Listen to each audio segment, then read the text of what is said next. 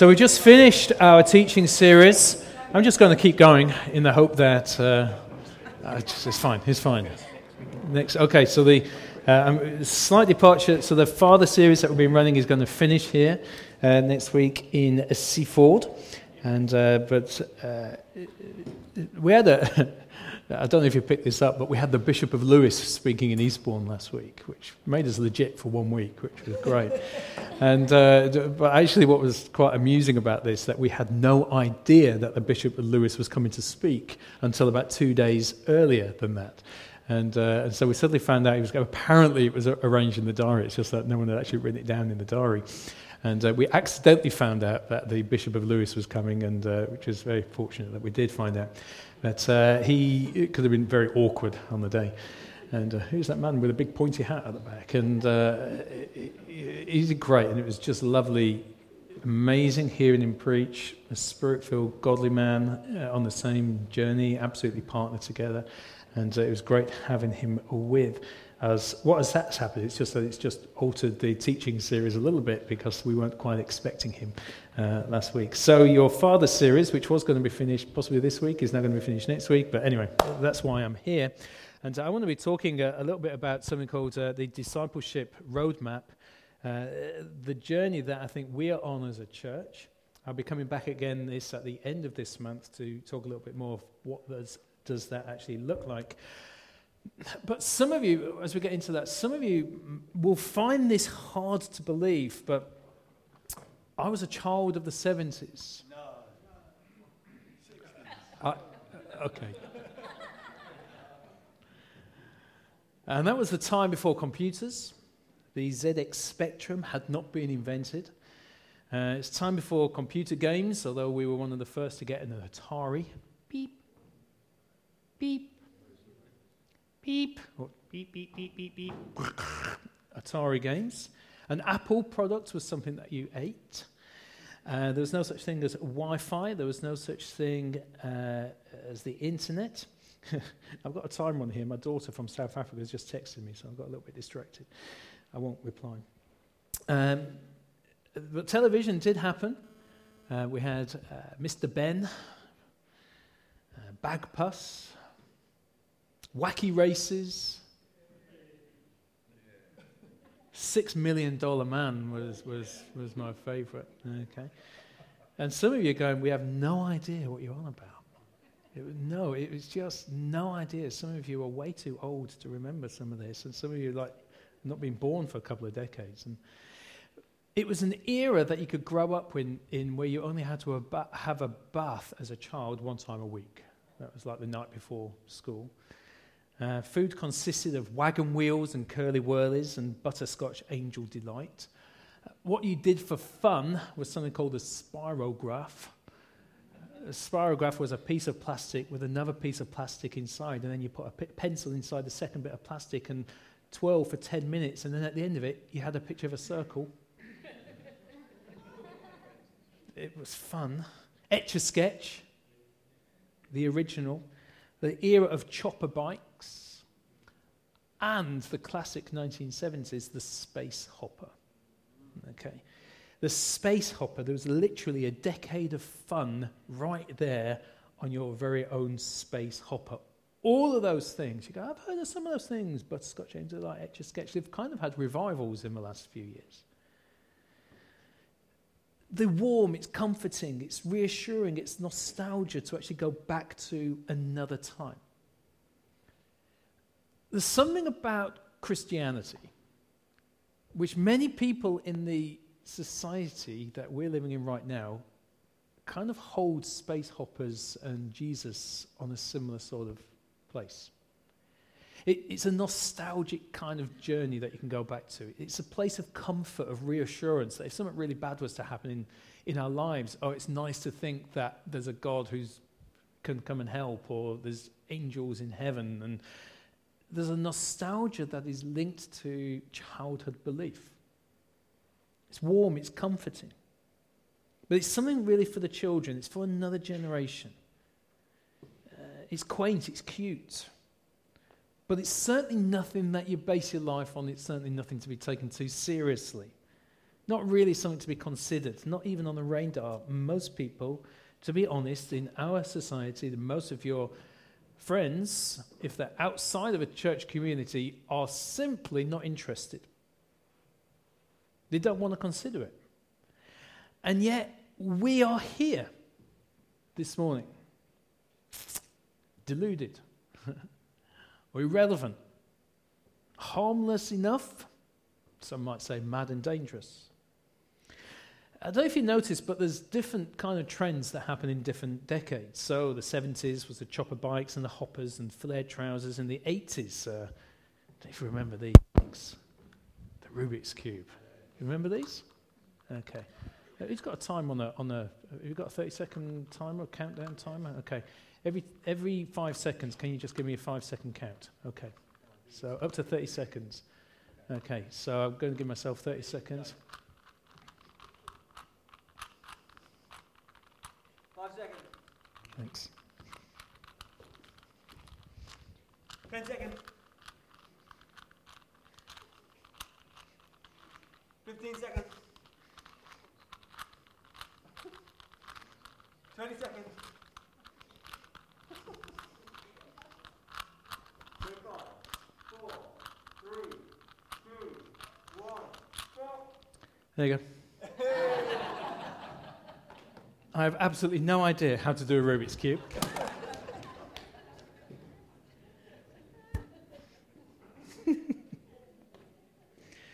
Donkey Kong leg warmers of the 80s.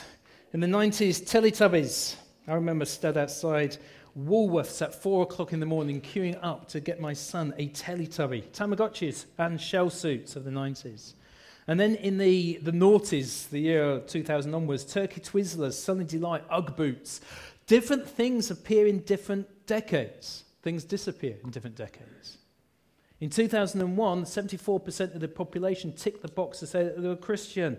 10 years later, 59%, 15% of people had disappeared somewhere over the course of the decade. What was the biggest change that was taking place? It wasn't the fact that other faiths were coming into this nation, it's just that a new box appeared on the survey to said no particular religion. And that has become the largest group emerging. Just none. I don't have any religious affiliation, abandoning belief, don't want to wear the label. Marcus Mumford, lead singer of Mumford & Sons, the son of the Mumfords, who up to very recently actually led the Vineyard movement within the UK. So the lead of singer of Mumford & Sons said this: "Are you a Christian? I don't really like the word. It becomes with so much baggage. So no, I wouldn't call myself a Christian. I think the word just conjures up all these religious images that I don't really like. I have my personal views of Jesus and who he was, but I've separated myself from the culture of Christianity." That sums up a lot of current thinking. Spirituality, people go, okay, yes. To God, maybe. To religion, no. To seeking, not really. Different trends have happened within church life. Some of you will think back to the days back in, way before me, it was like the 1950s. A man called Billy Graham would come across into this country, would take over football stadiums, would stand in a football stadium, would preach, and tens of thousands of people would be responding at the end. That's what we need to do. We need to fill football stadiums and just preach the gospel. It's a different era. About 30 or 40 years later than that, church trends started to change because people were disengaging and disillusioned with church. So let's start to restyle church in order to connect with Jesus, and the seeker-friendly churches emerged. Strong supporters, places like Willow Creek. Let's do church better. If we do church better, it will attract the people who have got disheartened by church. They will come back. We can introduce them to Jesus. It's good. And it's actually had a massive impact upon many people's lives. But then a decade or so later, people have actually even stopped seeking. And so the stadiums and the seeker churches need to adopt a different sort of strategy because things have changed. People are not really thinking about religion. It's not that they're not rejecting it, they're just not thinking, they just don't care. Through the decades, you have classic films. So the 1970s era was launched, you got films like Star Wars. In the 80s, I think E.T. came out. But actually in the 90s, one of the worst films that was ever made was a film called The Perfect Storm. I think Titanic probably featured in there as well. But The Perfect Storm, If a boat sinks, it's bad news. Okay. Perfect storm, and it was this true story based on the coast of Massachusetts. There was a hurricane that was coming in from the Great Lakes. There was a frontal system that was coming through New England, which was forming, and they said 100-foot waves, and hundreds of people actually genuinely lost their life as a result of this. And they termed this phrase, it's a perfect storm. What is happening in our society right now is kind of like a perfect storm is forming.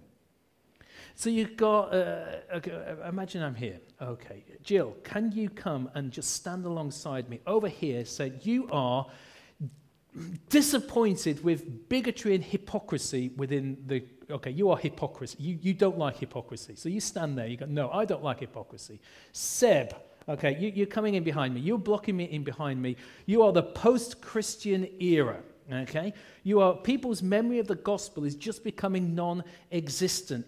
Vince, can you come in? And you are going to be increasing secularization. Okay, can you see what's happening here? So we've got Jill over here who is, what are you? You are disappointed and with what is happening within churches because of the hypocrisy. You are post-Christian era. Over here you are the increasing secularization who are trying to erase Christianity out. Then who else have we got who's a volunteer? I'm going to leave you for a moment. And Charlie visiting in. Okay, so Charlie, you are going to be privatization. Okay, keep your faith. You can stand there. Okay, you stand there. Okay, you towards me. Face me. Sorry, I apologize. But privatization, keep your faith to yourself. Okay, you can have your faith, but we just don't want it to come into any public life anywhere. Jenny, you're going to be pluralization within society. Lots of choice that is taking place. Okay, massive smorgasbord of beliefs and understanding and attitudes and opinions, and it's up to you. Okay, and then we've got Jez who's coming in here. The church's failure, you stand in front of me, the church's failure to preach the bigness of God. So what I've got all around me, I'm standing here trying to be a Christian, and I've got Jez coming at me, I've got Jenny coming at me, I've got Charlie coming out, Vince coming at me, I've got Seb coming at, Jill coming at me, this aggressive bunch of people. And what we've got is this emergence of this perfect storm, which is making me kind of like get overwhelmed by what's going on. Thank you for your brilliant representation of all those characteristics. You see, they're all coming at me, and this, the Jenny, when she was stood here, is this pluralization, this staggering number of ideologies and options, multiple choice, multiple options. So you go to the cinema. Back in the day, it used to be there was one movie on at the cinema, but now you go to a multiplex where you can choose 14 different films at multiple times in 2D, 3D versions. Choice is there, and with that choice comes parity. So if someone has a belief in Christianity, in the 2011 survey, I'll just get the exact, 418 people in Eastbourne ticked the box to say that they were a Jedi Knight. Okay? That is what their belief was. I'm a Jedi Knight. And 59,000 people ticked the box to say that they were Christian in Eastbourne, because Eastbourne absolutely mirrored what was happening nationally. 59,000 ticked a box to whatever description that is to be a Christian, but 418 people said they were Jedi Knights. But there's parity within that. You are absolutely entitled to believe and think that, as long as you allow me to think this. So we have a man in Eastbourne at the moment who's doing the Alpha course, and they were discussing that kind of like story with Jesus walking on the water, and say it's simple. It was Jesus. I genuinely believe Jesus was an alien. He had a jetpack on his back, and that's how he did it. But that's as legitimate as a Christian saying he's the Son of God, and so therefore he has the power to walk on water. But with that parity, yes, put the Rubik's Cube down. Okay, with the... Sorry. Can you actually do the Rubik's Cube? No. Okay, so you're just fiddling then. Okay, you're fiddling. Is anyone can do the Rubik's Cube? Oh, okay, that's disappointing. So the parity... lost my thought now. That's okay. Jedis. Okay. Is that with all that choices, it actually allows people to go, do you know what, that's what you think, that's what I think. I'm defining what I believe, and you've got to accept that. You define what you believe. But also with that, what is true and what is false is what is right and what is wrong. Because you're defining what is right and wrong in terms of what you believe. I'm defining what is right and wrong in terms of what I believe. So I'm now redefining sin as life choice. So what was considered as lust has now become sensuality. What was anger is now being honest with your emotions. What was once seen as an apology, it's, I'm sorry if you were offended by what I said. It's not saying sorry for what I've done. It's, I'm sorry that I offended you in such a way, which translates to, I'm sorry you're not big enough to or mature enough to understand, to handle it. See, morality becomes a personal choice. It's subjective. Morals become an individual's opinion. So in on all of this, we've got privatization, secularization. You've got disappointment, hypocrisy of the Christian church. You've got the church's failure. You've got all of this coming in. And so what has happened is that people just go, I don't really want to engage with Christianity. So in 1989, there was a film that was made called The Field of Dreams, based on the story of a baseball stadium. And the line was, build the stadium and people will come. And sometimes people have this kind of feel that build the church in a trendy, hipster kind of way. Go for a younger demographic. You haven't got your skinny jeans on. Wear skinny jeans, designer T-shirts, the noticeable tattoo sleeve. All you need to serve decent coffee. That's all you need to do. And then people will come, build the church like that, and people will come, and it's just simply, it's an urban myth. No, people have already got tattoos and skinny jeans and cool music and Starbucks coffee. They don't need to come to church to get there. So what do we do? Do we just batten down the hatches and go, okay, we're in decline, let's just do all we can just to preserve ourselves, maintain what we've got? Or do we continue to redefine the style of the beliefs or the values in the church in order to attract people? So at the end of the meeting last week, I was just saying goodbye to the bishop. A lady came up to me and she just said, I am appalled by this church. Okay, good. And there was something that she was saying, I can't believe in this day and age you can actually believe that. And she was so aggressive towards me. And it was just a kind of really awkward and embarrassing as well, because I was trying to say, thanks ever so much, Bishop, for being here. It's just awful that you, in this day and age, that this is something that this church promotes and this church does, and I can never come back here again. It's like, well, partly that's a relief that she could never come back here, but it's like, why? Because she wanted me to adapt and shape because it did not fit her cultural values. So what do we do? In order to appease her, all I needed to do was just shift in my thinking a little bit, and guess what? I would now embrace this lady into the life of the church, and she'd be quite happy. And then somebody else would come along and go, oh, I don't like what you do. Okay, that's all right, but let's just shift a little bit more. Let's just shift a little bit more. And before long, actually, what happens is that you're not center at all. You've just shifted all the way over to try and keep people who actually aren't going to stay anyway. Or do we go and connect with people in such a way that introduces people to this community, which in turn introduces people to Jesus? I think we have to start a different process. So if you look in the Bible into Acts chapter 2, if you're familiar, I'll just read it to you, but in Acts chapter 2, we've got one of the early church leaders called Peter. He was stood up in front of a crowd who were basically, historically, traditionally, were Jewish audience. And so Peter goes into this context and he says, you know about creation, you know about Adam and Eve and the fall, you know about Moses and the law, and you know about Abraham and the chosen people of Israel, you know about the prophets and the promise coming of the Messiah. So actually we don't need to waste any time of that. What we now need to do is that I want to show you that Jesus is the Messiah, you rejected him, now you're in deep trouble, now you need to repent and become Christians. That was basically the summary of Peter stood up in front of a already sympathetic or aware, alert audience. Jump on a few chapters. In Acts chapter 17, you've got another church leader called Paul who went into a cosmopolitan city called Athens and started to speak and preach the gospel. Athens was much more of this, I love this smorgasbord, this kind of like buffet of beliefs. Worldviews, relative truths, didn't know Abraham from an apricot. They just did not understand any of this. So if Paul had preached the same message as Acts 2, then he's completely lost his audience, where in fact if you read in Acts 17, he preaches a very different style of message. Into this context where there's a lot of different beliefs that were going on, and they said, okay, I have observed that there is this altar over here to the unknown God.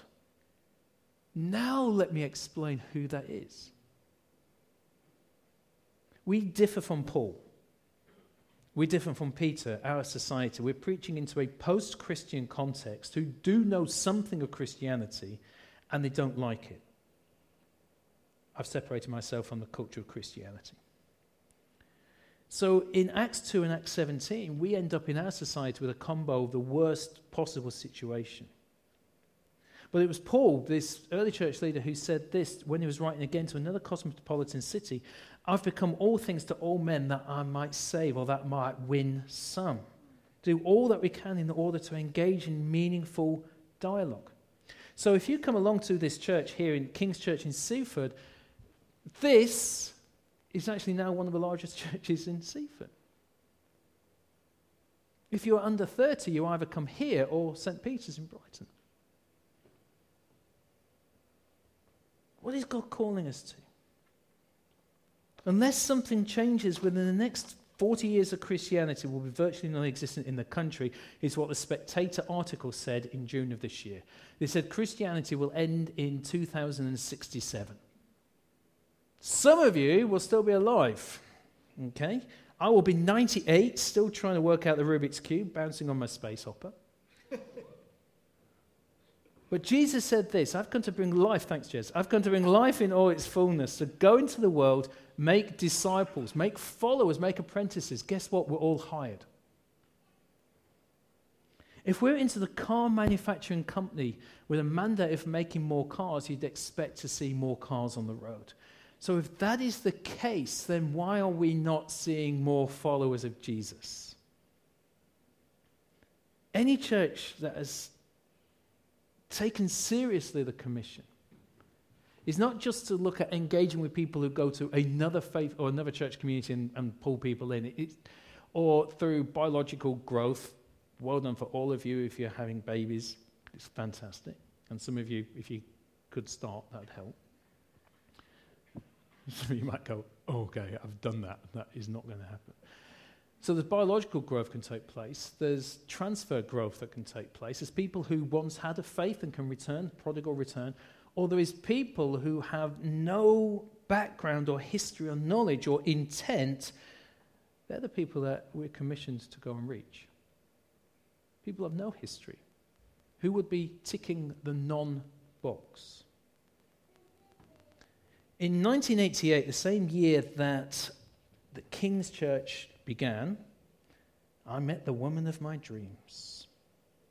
Extremely romantic. A number of years later, I said to Belinda in my very non-romantic way, do you fancy getting married? And she went, all right then. And that was it. It was rubbish. I hear all these amazing stories these days of how people propose and the great lengths. I just went, do you fancy getting married? Yeah, all right then. That was it. But when the question came, she was ready.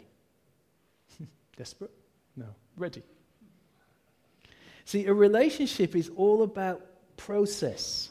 Now, process doesn't sound very romantic, but it is about process. It's asking someone out. It's going on a date. It's developing friendship. It's growing in understanding and enjoyment and commitment.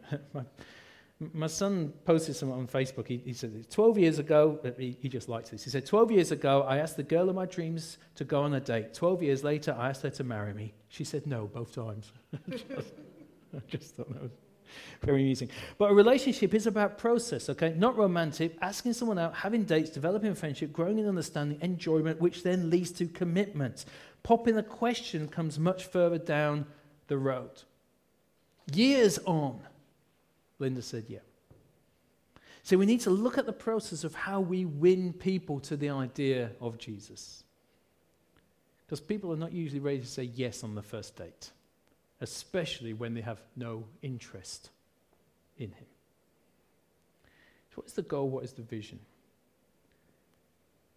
I think the commission that every church in this land and the world would say is, yes, we understand what the great mission is.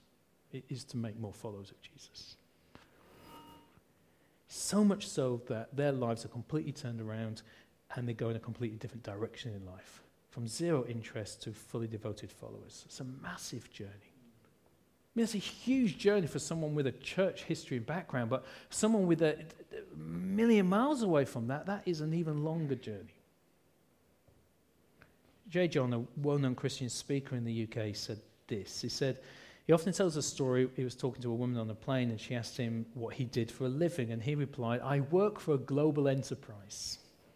We have outlets in nearly every country in the world. We have hospices and homeless shelters. We do marriage guidance counseling. We run schools and colleges and publishing houses. We look after people from birth to death, and we specialize in behavioral alteration.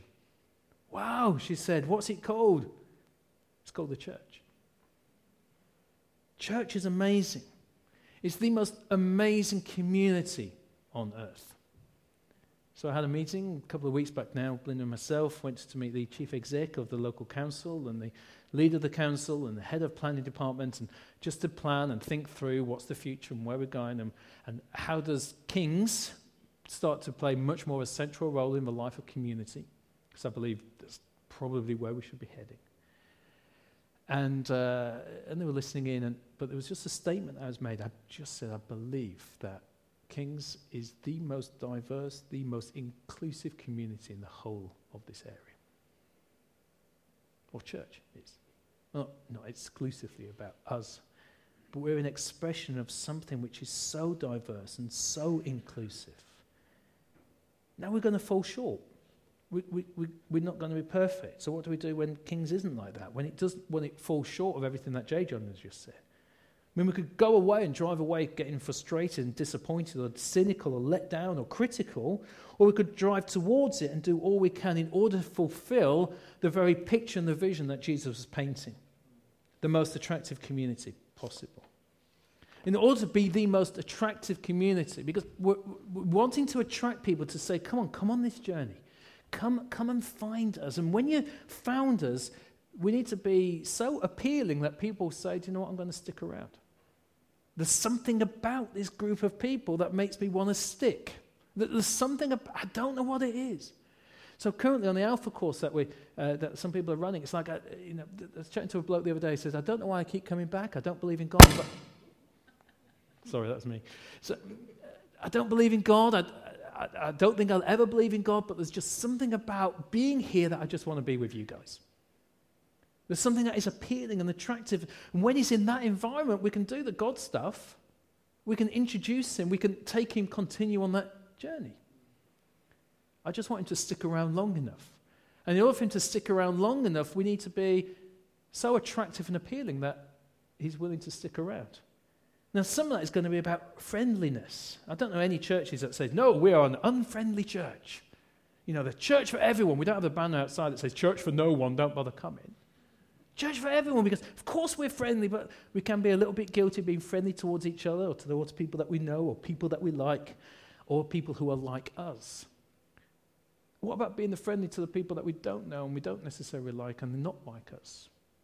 Friendliness is actually really important. One of a church that we link with up in London, they do an exit survey. Not on a Sunday, you have to say, let's mark the preacher out of 10. Not that sort of exit survey, thankfully.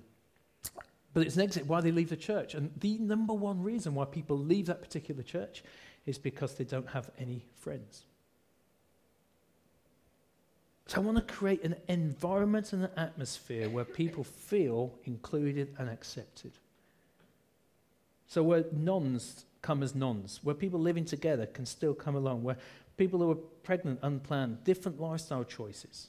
There's a lady on our current Alpha Plus course, which is part of the journey. They don't go on Alpha, they're not Alpha Plus, and we're trying to connect. So this bit after Alpha, where people exploration of Christianity, some people are in that environment to say, I haven't quite made up my mind about this yet, but I don't want to leave. She's in on that. She's not come to a Sunday yet. She said, I can't come on a Sunday. And Belinda was there with her the other day. I said, why not? And she said, I just can't because I know I would feel too hypocritical coming, so I can't come. Because she has this hang-up that she has to be perfect. But I want her to know the acceptance. Acceptance isn't the same as affirmation, but it is embracing. And we start where people are at. So friendliness is so important. If we're not friendly, then people... So on Alpha, we kind of got, look, the objective of week 1 of Alpha is to come back on week 2. It's this single objective. Just please come back next week. And we're going to do that by being friendly. We need to be a really friendly community.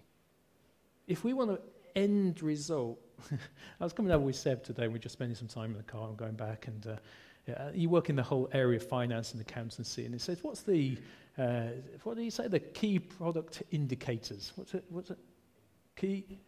Key performance indicators of a church. I went, I'm not sure anyone's actually ever asked me. The KPI of King's Church. How do we measure? Okay, actually, we did have a conversation as leaders recently. It's the key discipleship indicators. How do we measure whether we are achieving what Jesus has achieved? If you're in a business, if you're car manufacturing, or if you're house building and stuff like that, you've got indicators to say this is how many products that we've achieved building. How do we translate that into the context where lives are involved and communities involved? Well, one key indicator is whether people who have zero interest in Jesus have started the journey and coming through to say, my life was absolutely a million miles away, but now I'm a follower of Jesus. And we only do that if we have an environment where people kind of want to be around us. Friendliness matters. First impressions matter. To create an irresistible environment. I know we have 7 seconds to make a lasting impression. Did you know that? 7 seconds. We make judgments in the first 7 seconds. So that's why Tony Witts this morning was the key man here at King's Seaford. Tony's not in here right now, is he? Tony. Key man Tony. Why? Because the sermon starts in the car park. So if Tony's there going, great to see you, first 7 seconds really count. When you get on the front door, who's greeting you on the front door? It really counts, really matters. 7 seconds matter. I went to Little Chef one time, and we were all sat down as a family, and a lady came up to us, and she had like fingernails just covered in dirt.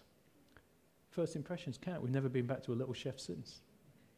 Now, they might have an absolute brilliant policy on washing fingernails, but this lady didn't carry it through. We've never been back to a Little Chef from my bad experience of dirty fingernail lady at the Little Chef. First impressions matter. So first impressions, friendliness, and also family. To come into an environment where people want to be. Whatever the history, whatever the baggage, whatever the background, whatever the lifestyle, whatever the pregnancy, whatever the orientation, whatever the ethnicity, I want people to feel that they have come home. No longer simply guests, but family. And when we get that, that is attractional. People feeling that they're being welcomed home. So we want people to grow. We want people to grow in knowledge and understanding and lifestyle and great and and celebration, and it's good. But we're going to get there if we have people who are coming into an environment where they're going to stick around, and we're going to get people into an environment where they stick around if they can find the way here. So that's kind of a reverse discipleship plan we've got there. But put it back into forward thinking. What we need to do is have an environment where people can find the way into a community like this. And when they're in a community like this, it's so attractive that they want to stick around. And when people are sticking around, they start to grow in relationship with God. That's planning. That's intentionality. That's thinking it through. Not very romantic. It's very intentional. And it will see lives being changed. So that is the sort of community I would love us to be. Now, a moment ago, Rob got incredibly excited. Rob, could you just grab and one of them here? So what does that look like? What does that look like for us? Come and join me, please, Rob. Because I think this is the future. Okay? In a moment, Steph. Okay, so well done. So, thanks, Steph, for volunteering so well. Okay, Rob, you come over here. Steph, over here. Okay, this is the future. Tandem space hoppers. Okay, how can I enthuse someone about the joy of space hoppering? I can't. It's difficult. I mean, we could just put the space hopper here, and we say, "Come with a leaflet. Come and hop to your delight." I would be really surprised if anyone comes along. What we need is someone like Rob who, as soon as he saw this, he said, "Yeah, I want to have a go." Come on, Rob. Okay. So, Rob in his enthusiasm, he's now going to go, I want to go and share the joy of space hoppering to a whole new generation. Okay. So in your own time. Okay. Keep going. Come on. Okay.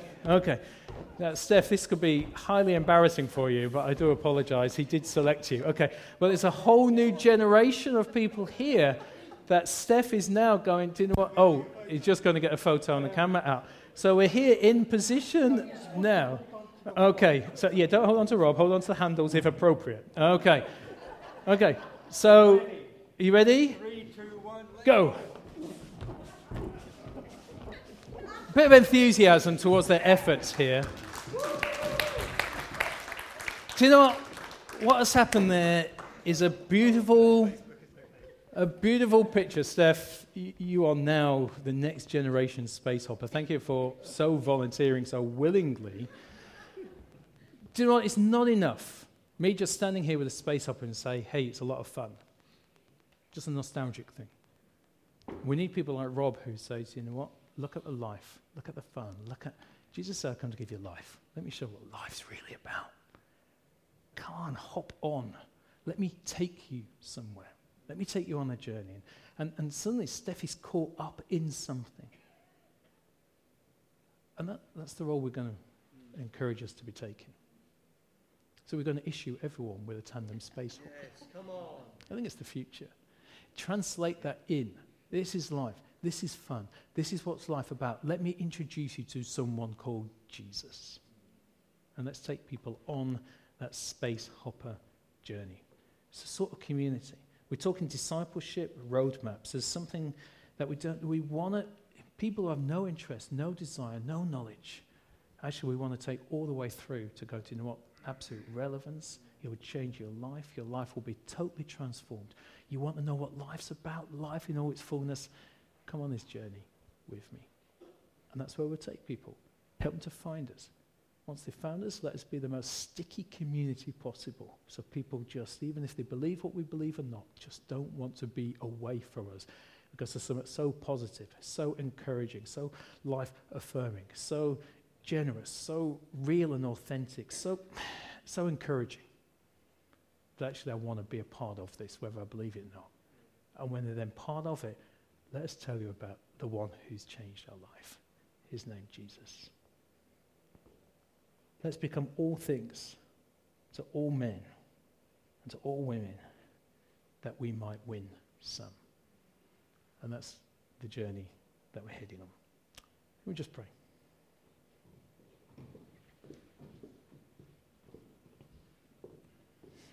Thanks, John. Ooh. Some have gone that way, some have gone that way. And some of you stayed where you are. Thank you. So, Father, we read this commission that says, go into the world and make disciples. And that isn't just about having more children or whatever and trying to bring them up in the life of church. And it isn't about just trying to grab others from other communities, churches. Lord, we do want to take seriously the commission. In fact, the instruction commands that you gave, which said, go into the whole world, make followers, apprentices, disciples of Jesus. I pray that you help us. Help us to be people who are enthusiastic, joy-filled about the impact of the gospel. How we're enthusiastic about saying, come on, give this a go. It's fantastic news. But then I also pray that we'll be a community that when people do find us, that will be so friendly, that we'll give out the best impressions, genuinely, and also that the people will feel that they're part of the family where they've been welcomed home. And Lord, when we get those bits right, I pray then that will help people to go on this amazing journey into relationship with you. God, I pray for that. Help us in this. Help us to work at it. Help us to get it right. Define and refine us where we need to. But I pray that we'll all play a part in making disciples. We ask it in Jesus' name.